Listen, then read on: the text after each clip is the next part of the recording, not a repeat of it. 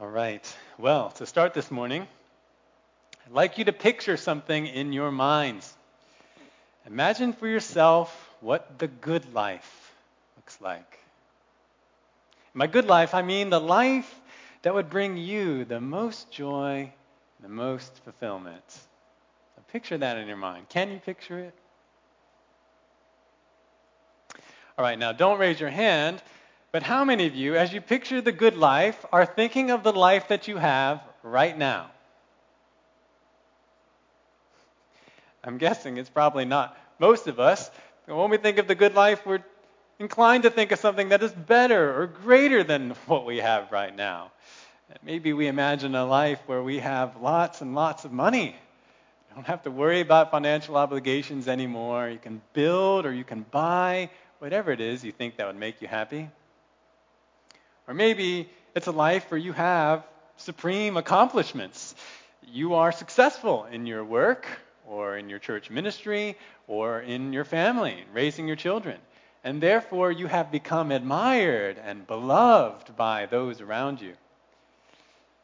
Or maybe the good life for you, it represents your ability to enjoy perfectly and unendingly certain pleasurable experiences. Maybe you really like sports or video games, or you're looking for that perfect romantic or even sexual relationship. Or is the good life for you something else?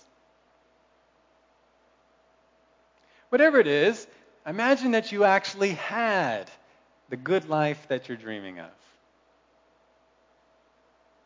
Would you be happy?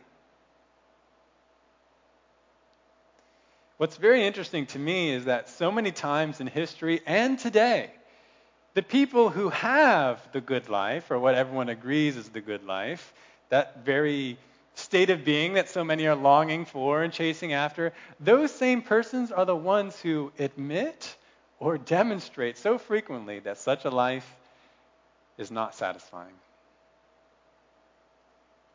Somehow we think it will be different for us. We think, oh, they just didn't do it right. If I had the good life, I know I would be happy. I would be satisfied. If there's anybody who knew how to do the good life right, it was King Solomon of Israel. Actually, our next section of Ecclesiastes, as we work our way through this book, is an explanation of Solomon's try for the good life. You see, as part of Solomon's quest to find out what good exists for man in this cursed and fallen world, he decided not only to test the bounds of wisdom and knowledge, which is what we looked at last time, Ecclesiastes 1:12-18, but he also comprehensively tested the pursuits and joys of life. As the greatest and wisest king of his day, Solomon was a man uniquely suited to discovering a definitive answer as to what the good life is and what it can provide. His experiment turned out to be truly epic, but in the end, it was an epic fail. The title of today's message is Solomon's Epic Fail, Part 2. If you haven't already, please turn to the passage we'll be looking at, Ecclesiastes chapter 2, verses 1-11. It's also on the back of the bulletin in the Calvary app, or if you picked up a paper copy. Ecclesiastes 2, 1-11 is our text for examination today. Let's read through it. Solomon speaks to us. I said to myself, come now, I will test you with pleasure. So enjoy yourself. And behold, it too was futility. I said of laughter, it is madness. And of pleasure, what does it accomplish? I explored with my mind how to stimulate my body with wine, while my mind was guiding me wisely, and how to take hold of folly, until I could see what good there is for the sons of men to do under heaven the few years of their lives.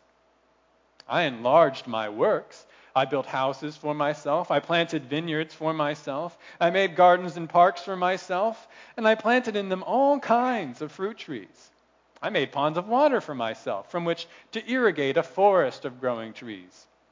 I bought male and female slaves, and I had homeborn slaves. Also I possessed flocks and herds larger than all who preceded me in Jerusalem. Also I collected for myself silver and gold, and the treasure of kings and provinces. I provided for myself male and female singers, and the pleasures of men, many concubines. Then I became great, and increased more than all who preceded me in Jerusalem. My wisdom also stood by me. All that my eyes desired, I did not refuse them. I did not withhold my heart from any pleasure, for my heart was pleased because of all my labor, and this was my reward for all my labor. Thus, I considered all my activities which my hands had done, and the labor which I had exerted, and behold, all was vanity, and striving after wind, and there was no profit under the sun.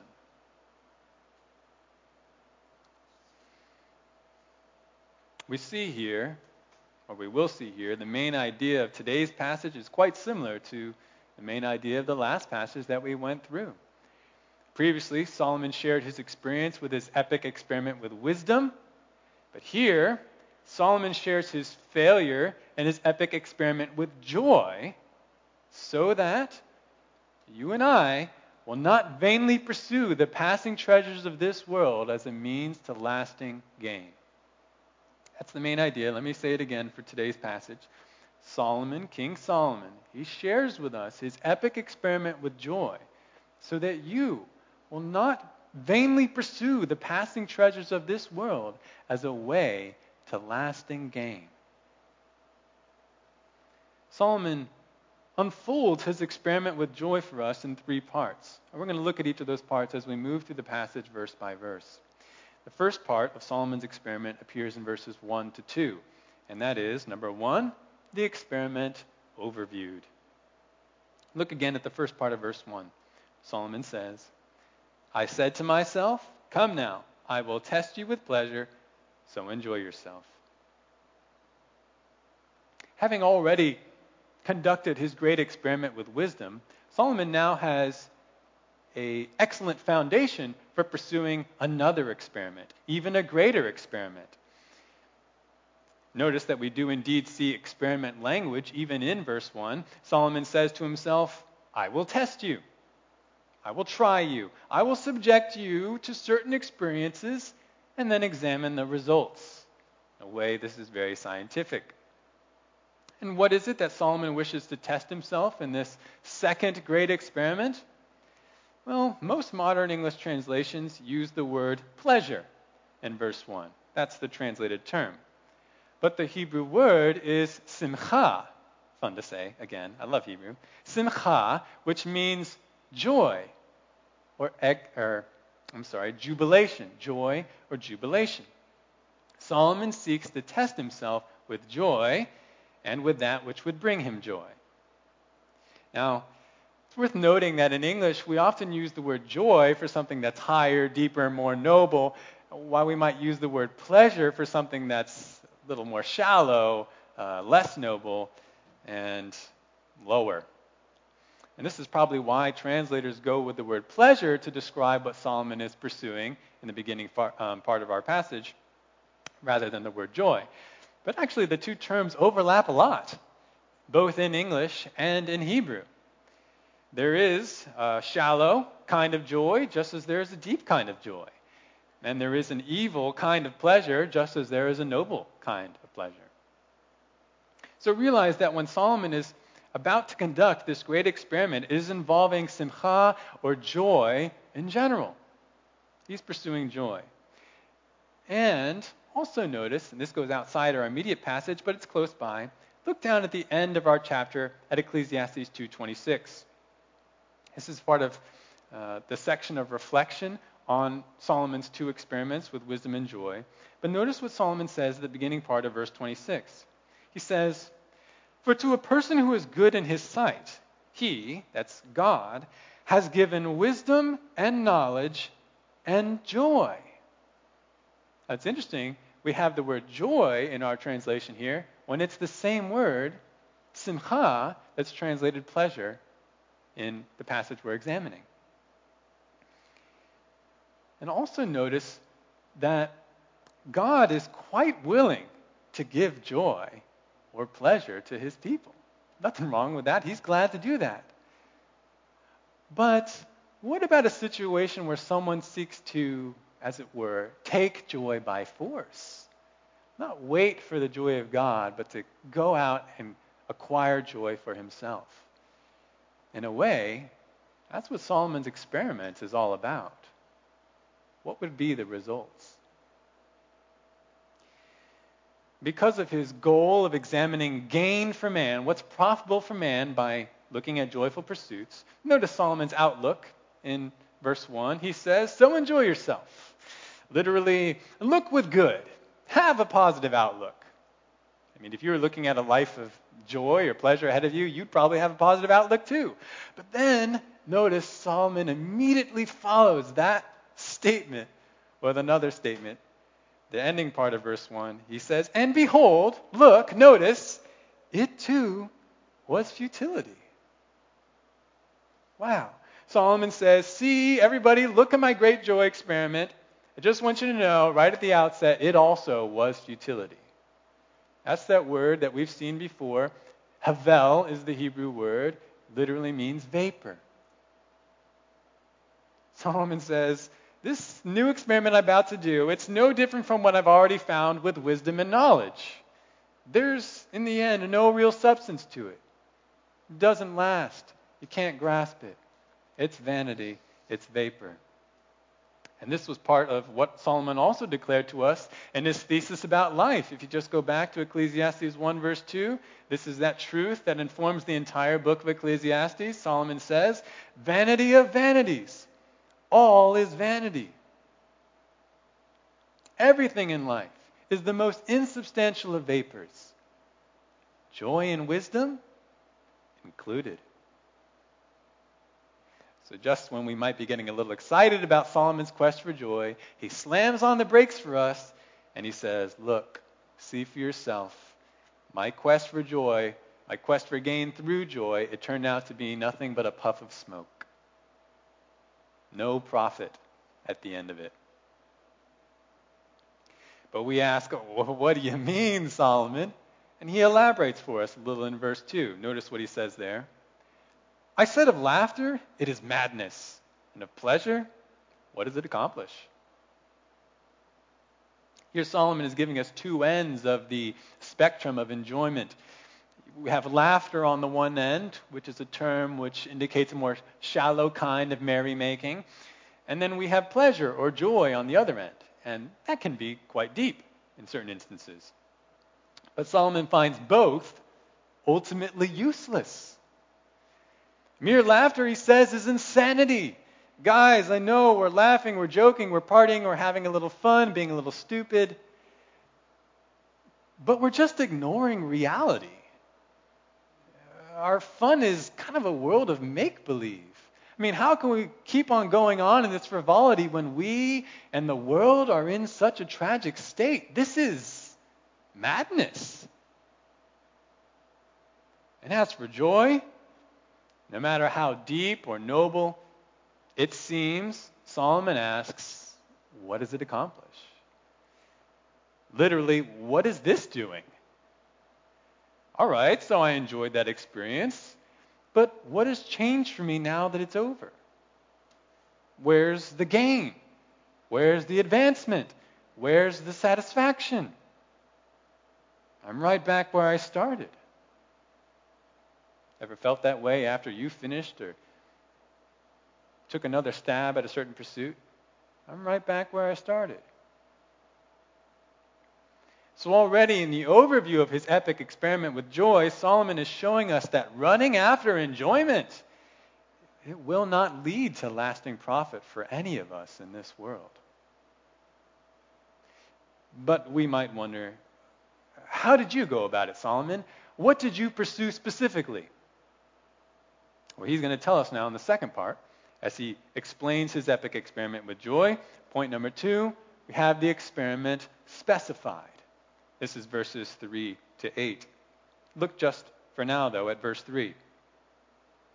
He says, I explored with my mind how to stimulate my body with wine while my mind was guiding me wisely, and how to take hold of folly until I could see what good there is for the sons of men to do under heaven the few years of their lives. Solomon is now beginning to explain specifically his efforts to realize the good life. And as we move down this report, down to verse 8, we're going to see that the enjoyment that he pursues is really the joy that is uniquely available to a king. We might all have different ideas as to what would make life really great for us, but we often have to abandon those dreams because they're just not realistic. I mean, A, we don't have the power to bring our dreams to pass, usually because we have very limited money.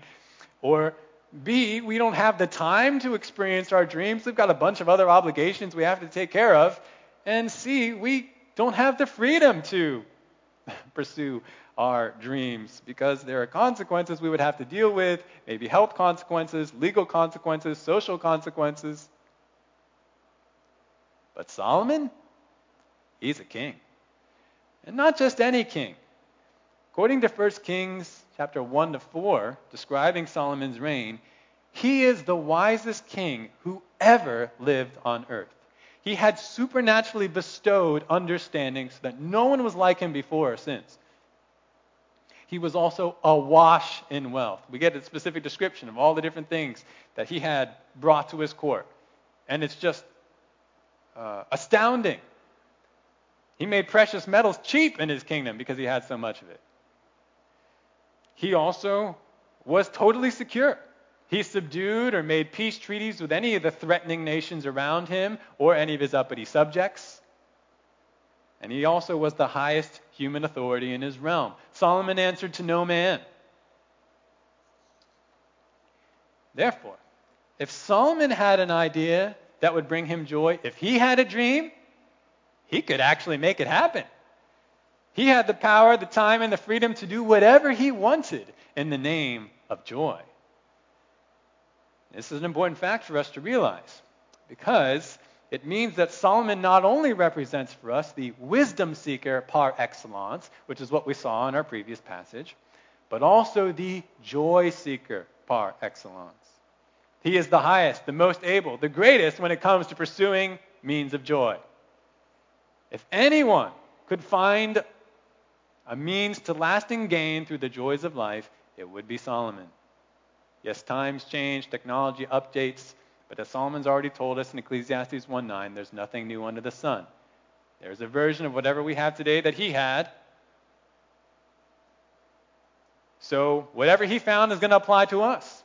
He will not be outdone by any of us today, nor will he be contradicted. He was the joy seeker par excellence. But where did he start with his joy seeking? Well, he started with wine.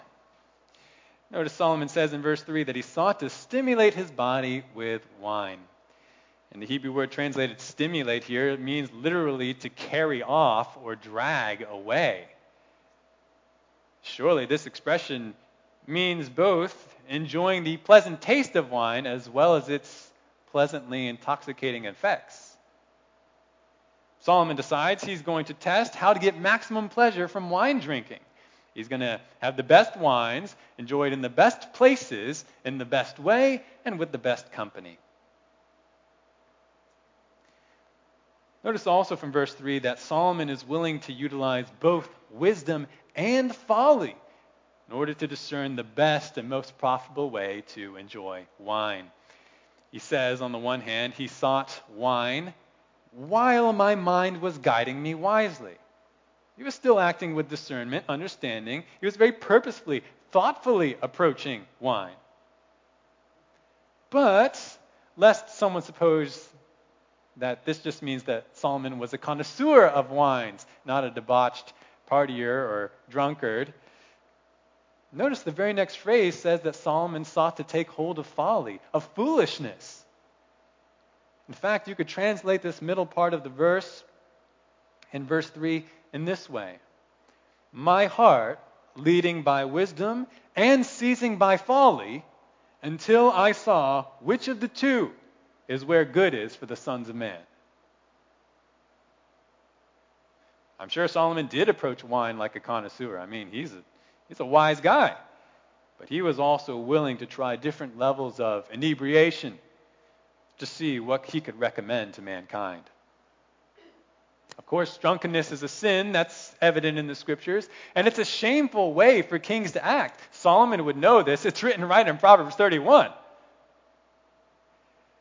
But Solomon was committed to his experiments, even if it meant sinning against God.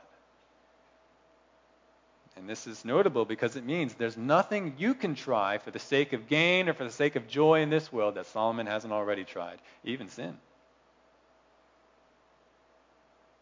So Solomon looks for joy in wine. This really could function as a stand-in for any physical or social experience today, such as eating, drinking, smoking, injecting, that makes the body feel good and perhaps alters the mind in a pleasant way. Solomon already tried it out, and he did it better and more wisely than anyone before or since because he was the great king. But that's not all. That's just the beginning of Solomon's joy-seeking. Look where else Solomon sought joy in verses 4 to 6. We'll read those again.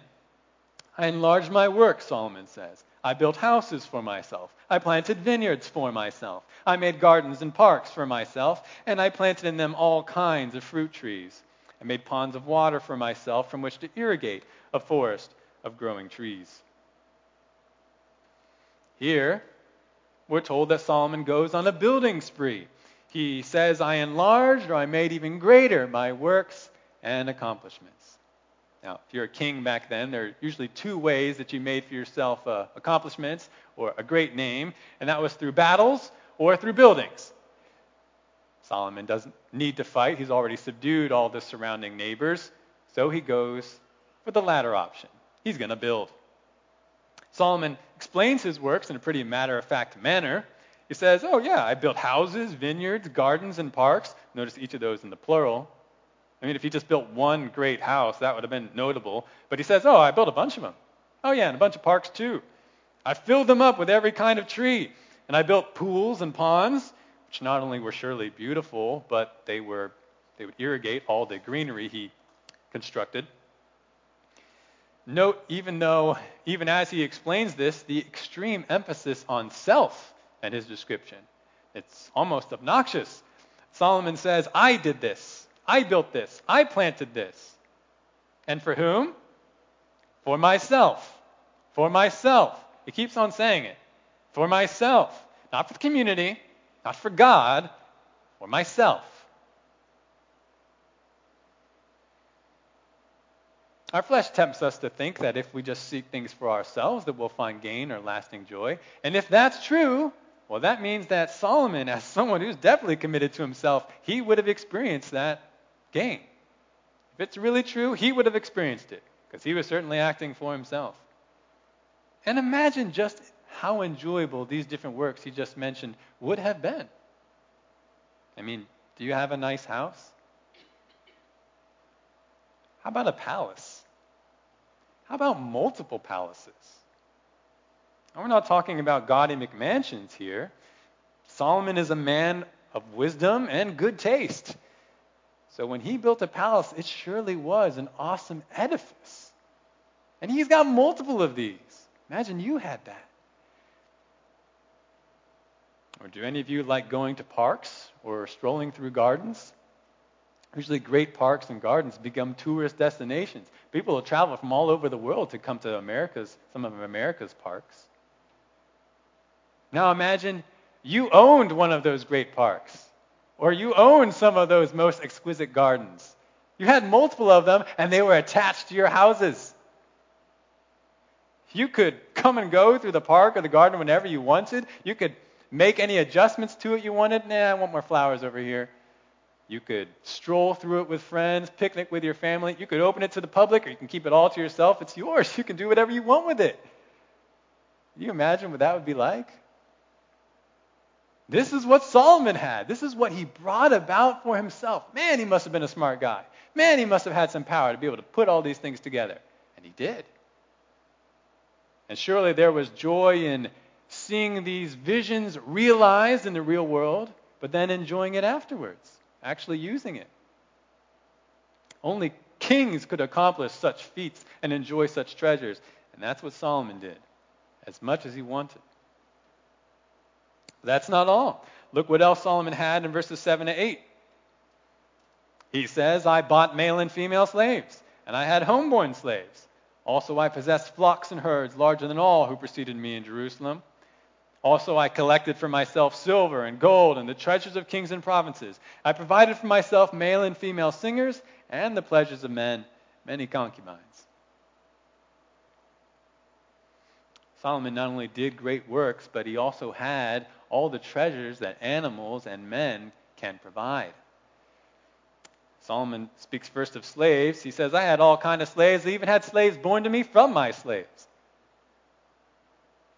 Now today, we understandably look down upon using or owning slaves. But of course, that was not the attitude in the ancient world. Slavery was completely normal. Actually, this is kind of a strange parallel that we experience. I mean, do you enjoy your machines today? Do you enjoy devices that tell you the news, wash your dishes, or send messages for you? These convenient, these labor-saving devices. Did you know they had the same kind of thing in the ancient world, except it wasn't mechanical? The greatest labor-saving device in their mind was a human slave. Sure was convenient when you were rich. Solomon was like this. He didn't have to ask, how am I going to get this done? This looks like it's going to be a lot of work. How am I going to get through it? Well, he's got plenty of slaves. He's got plenty of skilled slaves to take care of any of the work that he needs to do and to keep him comfortable. And he's got more slaves being born to him every day. So he's not going to run out of his labor anytime soon. Not only did Solomon own people, but also animals. He says he had more flocks and herds than anyone before him. And realized that owning many slaves and many animals in the ancient world was a mark of great prestige. Whoa, do you see how much he's got? He's a somebody. So Solomon was not only enjoying what these animals and people could provide, but also the status that went with it. And not all of Solomon's treasures were alive. Notice in verse 8, Solomon says that he collected or he gathered for himself all kinds of beautiful objects. Silver, gold, the treasures of the different kings who have submitted to him in their tribute. And also the tribute of the various administrative provinces of Solomon's kingdom. Imagine what these different treasures might have been. I'm sure jewels and furniture and other things. Now the law of Moses, the law of God given through Moses to Israel, in Deuteronomy 17:17, it specifically forbid Israel's kings from multiplying gold and silver for themselves. Kings were to be stewards seeking the good of God's people. But again, Solomon disregards this command for the sake of obtaining his own joy. How many of us have truly costly treasures? Some exquisite paintings, vessels of gold, jewels. I'm guessing not many of us. It's true we have little rings and some expensive machines, but imagine you had all the material treasures that you could dream of. You usually see these things in museums these days, but imagine if you had them. You had all the fine clothes. You had the furniture, the jewelry. And in a modern sense, you had the cars, the computers. You had crowns. What would that be like? Whatever you can think of, Solomon had it. Or he had his equivalent. He didn't have a car, but I'm sure he had some great chariots. Solomon also says that he provided male and female singers for himself. This probably doesn't strike us as being particularly impressive at first, because music is so readily available to us these days. I mean, a lot of times you don't even have to pay for it. You just look it up on YouTube or Spotify. You can have any song you're looking for. But it wasn't so long ago that music was not on demand like this. I mean, think back, before streaming music, before CDs, before cassette tapes, before the radio, before music records. You wanted to hear good music? You had to go hear it performed live. And it usually wasn't free. Solomon, he had his own personal Spotify. He had trained singers that he either paid or owned as slaves. And these would sing or play for him whatever he wanted, whenever he wanted. And imagine this. If any of you love music, imagine having a music group that was dedicated to coming up with songs for you according to your taste. You have your own personal band or orchestra making music just for you. That's what Solomon had. Few people on earth have ever experienced something like that. Solomon did. Finally, Solomon says that he provided for himself the delight of the sons of man, many concubines. What strikes me about that phrase is that it actually seems a bit of an understatement when you consider what we know about Solomon's marital state.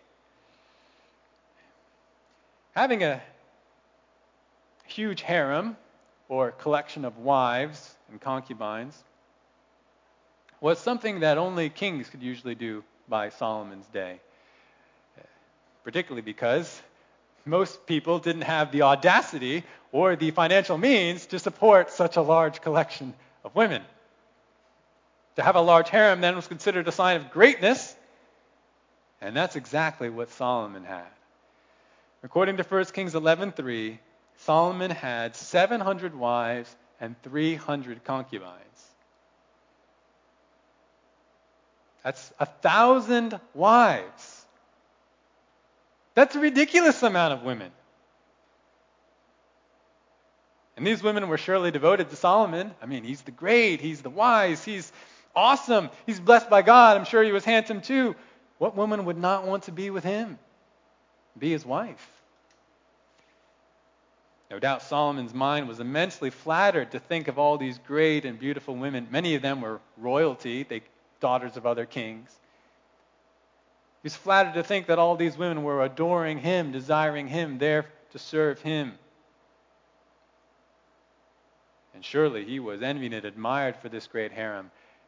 Yet again, though, this is in direct contradiction to what God commanded in his law. Deuteronomy 17:17 also says that Israel's kings were prohibited from multiplying wives for themselves. Certainly it contradicts Genesis 2:24, which lays out the fundamental pattern for marriage: one man and one woman bound together permanently. But again, Solomon, for his joy experiment, he flouts God's rule.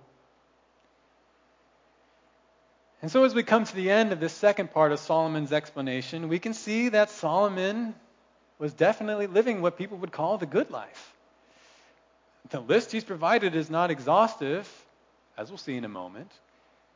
But surely it illustrates for us that Solomon, as king, he was seeking out joys, different joys, and at different levels of intensity that none of us will ever be able to match. He was living like a king because he was a king and the greatest of the kings at that time. But after indulging in all this fun, after seeking all his pleasures and accomplishments, after striving after all this joy, what did Solomon think of it all? We've seen, number one, the experiment overviewed. We've seen, number two, the experiment specified. We now arrive at number three, the experiment concluded. This is verses 9 to 11. In this last part, Solomon explains three preliminary conclusions from his grand experiment with joy. And I want to give you those conclusions as subpoints. Now, I call them preliminary conclusions because Solomon actually will have more to say regarding both his experiment with wisdom and his experiment with joy in the rest of the chapter, verses 12 to 26. We'll come back to that.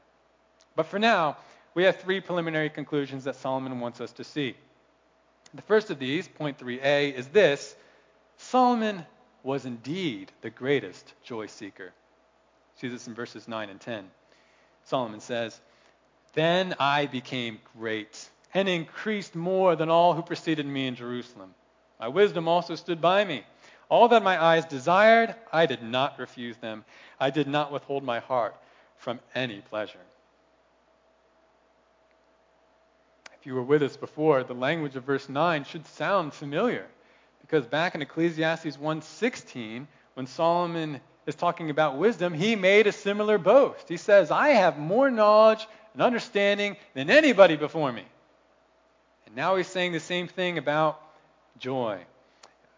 Solomon boasts, my status, my accomplishments, my pleasurable pursuits, they greatly excelled all my predecessors. And you know what? This is true. We actually can't argue with Solomon about this based on what he's told us and what is also written in the book of Kings.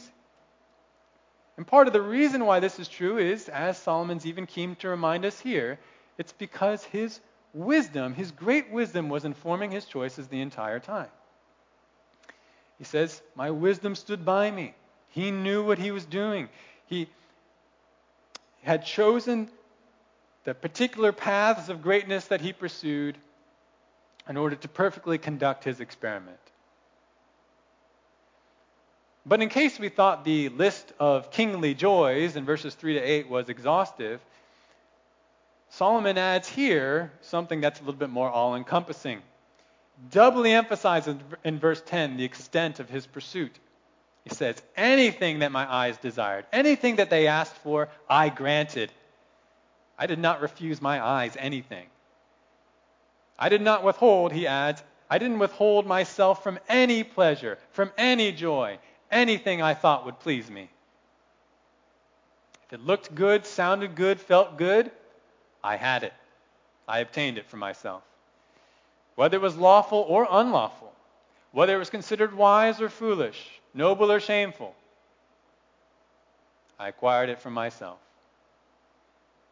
Here again, we see Solomon was willing, even to sin, to find the maximum enjoyment, and thereby any gain that would come from it. So looking back at his experiment, Solomon knew he was the greatest joy seeker, and we need to see that too.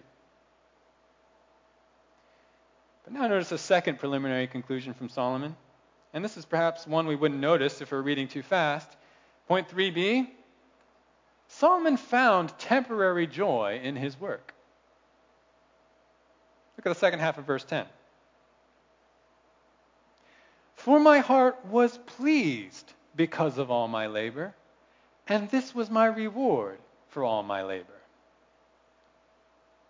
See, for the sake of joy, Solomon had to do a lot of work. He had to come up with plans, give orders, oversee tasks, make adjustments, inspect materials and personnel, and much more. Really, it's amazing how much work is involved in obtaining joy for oneself, even today. But what's even more amazing is what Solomon tells us about it. He says, you know what? I did a lot of work, but I enjoyed the work. I enjoyed laboring to bring about my heart's expectation. I enjoyed the process. He even claims, this was my reward. Or more literally, this was my assigned portion, like an inheritance, a land inheritance, or a portion of plunder. This was what was assigned to me.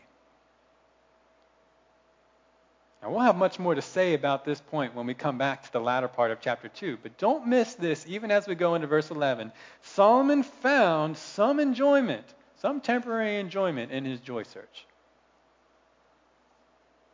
Yet we must now look at Solomon's third and most important preliminary conclusion in verse 11.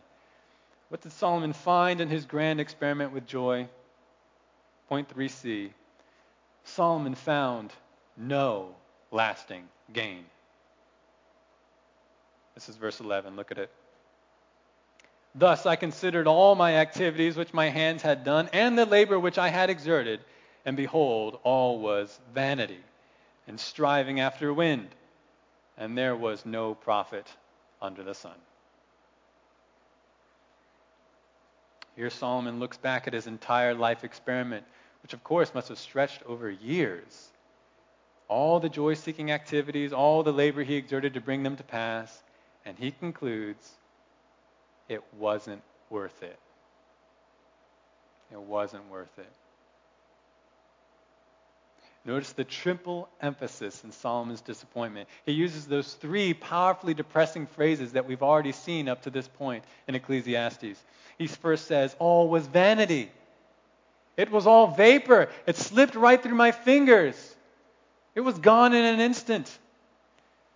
He then says it was striving after wind. All of it was striving after wind. It was like trying to chase a stream of air. An endless and impossible task that even if you were able to do it, you'd get nothing in the end. You'd have just air. And then he says there was no profit under the sun, not even a little bit. No matter where he looked in this world, no matter what pursuit he went down, there was no lasting benefit. There was no real advancement. There was no gain in any of it. So consider what an epic failure this is. Solomon, the wisest, the most blessed king, he could not find lasting profit, including lasting joy, from any of his pursuits. He couldn't find it in sensory experiences. He couldn't find it in work accomplishments. He couldn't find it in exalted status. He had gone to the extreme to find joy in the things of the world. Yet he could not find it. Nor could he find gain. And if that's true for Solomon, who is like the poster boy of the good life, what does that mean for us? Consider yourselves and your own lives this morning. What are you pursuing in your life as gain, as a means to lasting profit for you? We can see the parallels with Solomon's own experience. Is it food and drink experiences, culinary enjoyment? Is it having a good time with alcohol or drugs? Is it in wealth, material pleasures, various objects? Is it houses? Is it travel experiences? Is it entertainment? Is it music, video games, movies? Maybe something to distract you from what the world really is? Is it success at work or with your family? Yeah, I just get that, I'll have made it. Is it influence, prestige, becoming the greatest in some particular field? Is it a romantic relationship? I mean, this is pop culture all over, right? Oh, just get that one love relationship, that one marriage, that one sexual relationship. Then you'll have made it. Is that what you believe? And not all of these things I just mentioned are necessarily sinful in and of themselves. But is it your greatest pursuit? Because if these are your ultimate treasure, your great priority in life, what you see as the means to lasting joy or gain, the Bible has another term for it. It's not mentioned here, but certainly in other Old Testament scriptures. Do you know what that term is? Idol. It's an idol. It's what you ultimately worship. And this term is particularly instructive because just as people bowed down to and made offerings to and worshipped various pagan gods in ancient days, and unfortunately still today, so you, in your heart, are seeking after a God because you think that God will give you something valuable. You think that God will provide you with gain, just as the ancient peoples turned to Baal and other kinds of gods because they thought they could get gain from that false god. But not only does the rest of the Bible clarify that God will not accept such heart idolatry. He will not accept your divided worship of Him with another god, or you abandoning Him for another god. He alone is worthy of worship. He is your creator. He's provided you with all good things. He says, I will not give my glory to another, Isaiah 42. So you will come under His judgment for pursuing that idol, even eternal wrath in hell. But not only that, and this is perhaps what makes the first part even more tragic, that false god that you are worshiping and pursuing, according to our text, is not going to be able to provide for you what you're looking for. And there's kind of an interesting parallel. You know how this text uses the word futility, vapor, havel? The Old Testament prophets use that same word for idols themselves. They say, why do you turn to vapor? Why do you turn to this false god who's nothing but hot air? He can't see you. He can't do anything for you that's substantive. It's a big waste. And Solomon's saying the same thing about the treasures of the world that you are tempted to or that you go after. It won't give you what you're looking for. It'll just be vapor.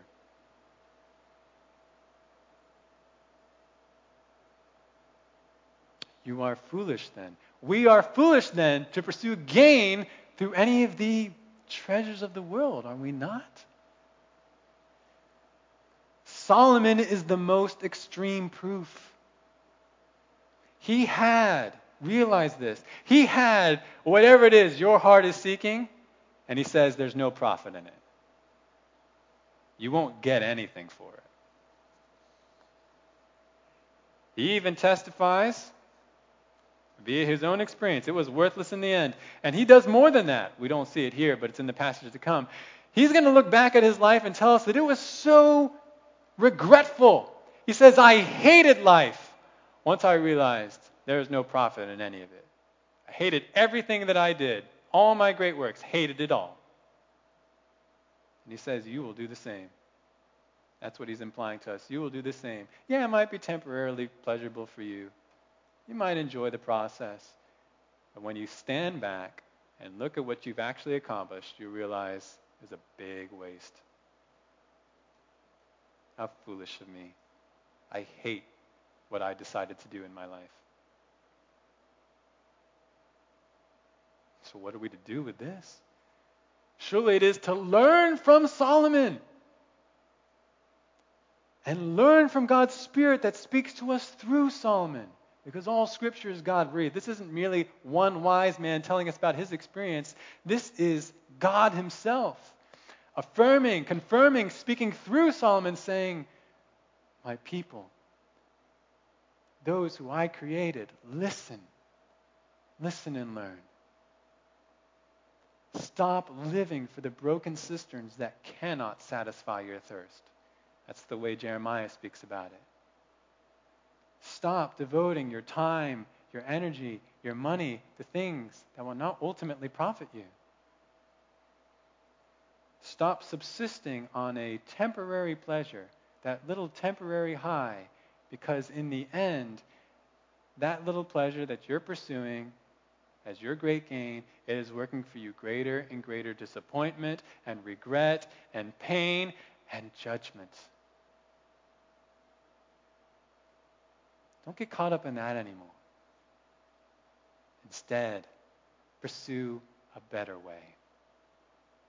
What is that better way? Well, Solomon's going to tell us about it. Don't have time to go there today, but let me give you a preview version of what Solomon will say even later in this chapter. Of course, he's going to keep on coming back to it in this book.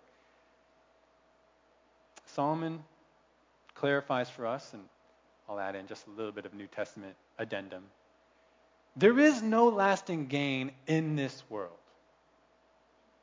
But if you turn from serving yourself, pursuing your own joy, and instead pursue God, make God your gain, make Jesus Christ your treasure, then not only will you gain God, who is really the only and greatest treasure, and you will gain eternal life with God, but you will also be able to become grateful for the little passing gift of this life.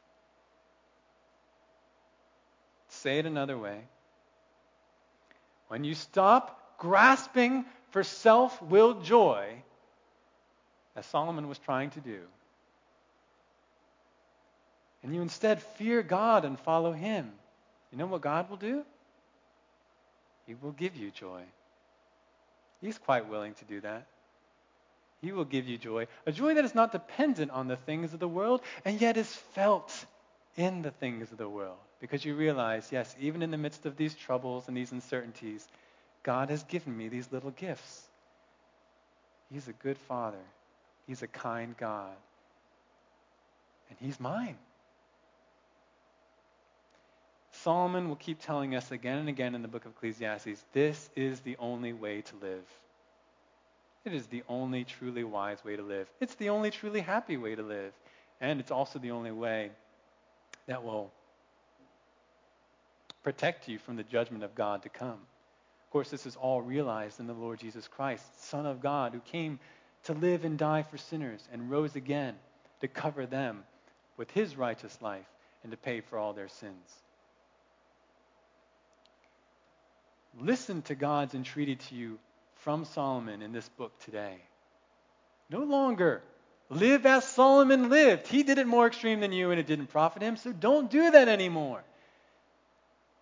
Just as we heard from the scripture reading this morning, don't seek the treasures of earth where moth and rust destroy, but seek first the kingdom of God and His righteousness, and all the things you need that God determines that you need, they'll be provided for you in God's way and in God's timing.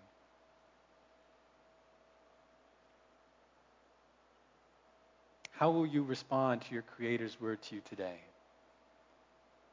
What's amazing to me about Ecclesiastes is that it's not presented to us in terms of this is God's command and if you violate it, you'll be judged.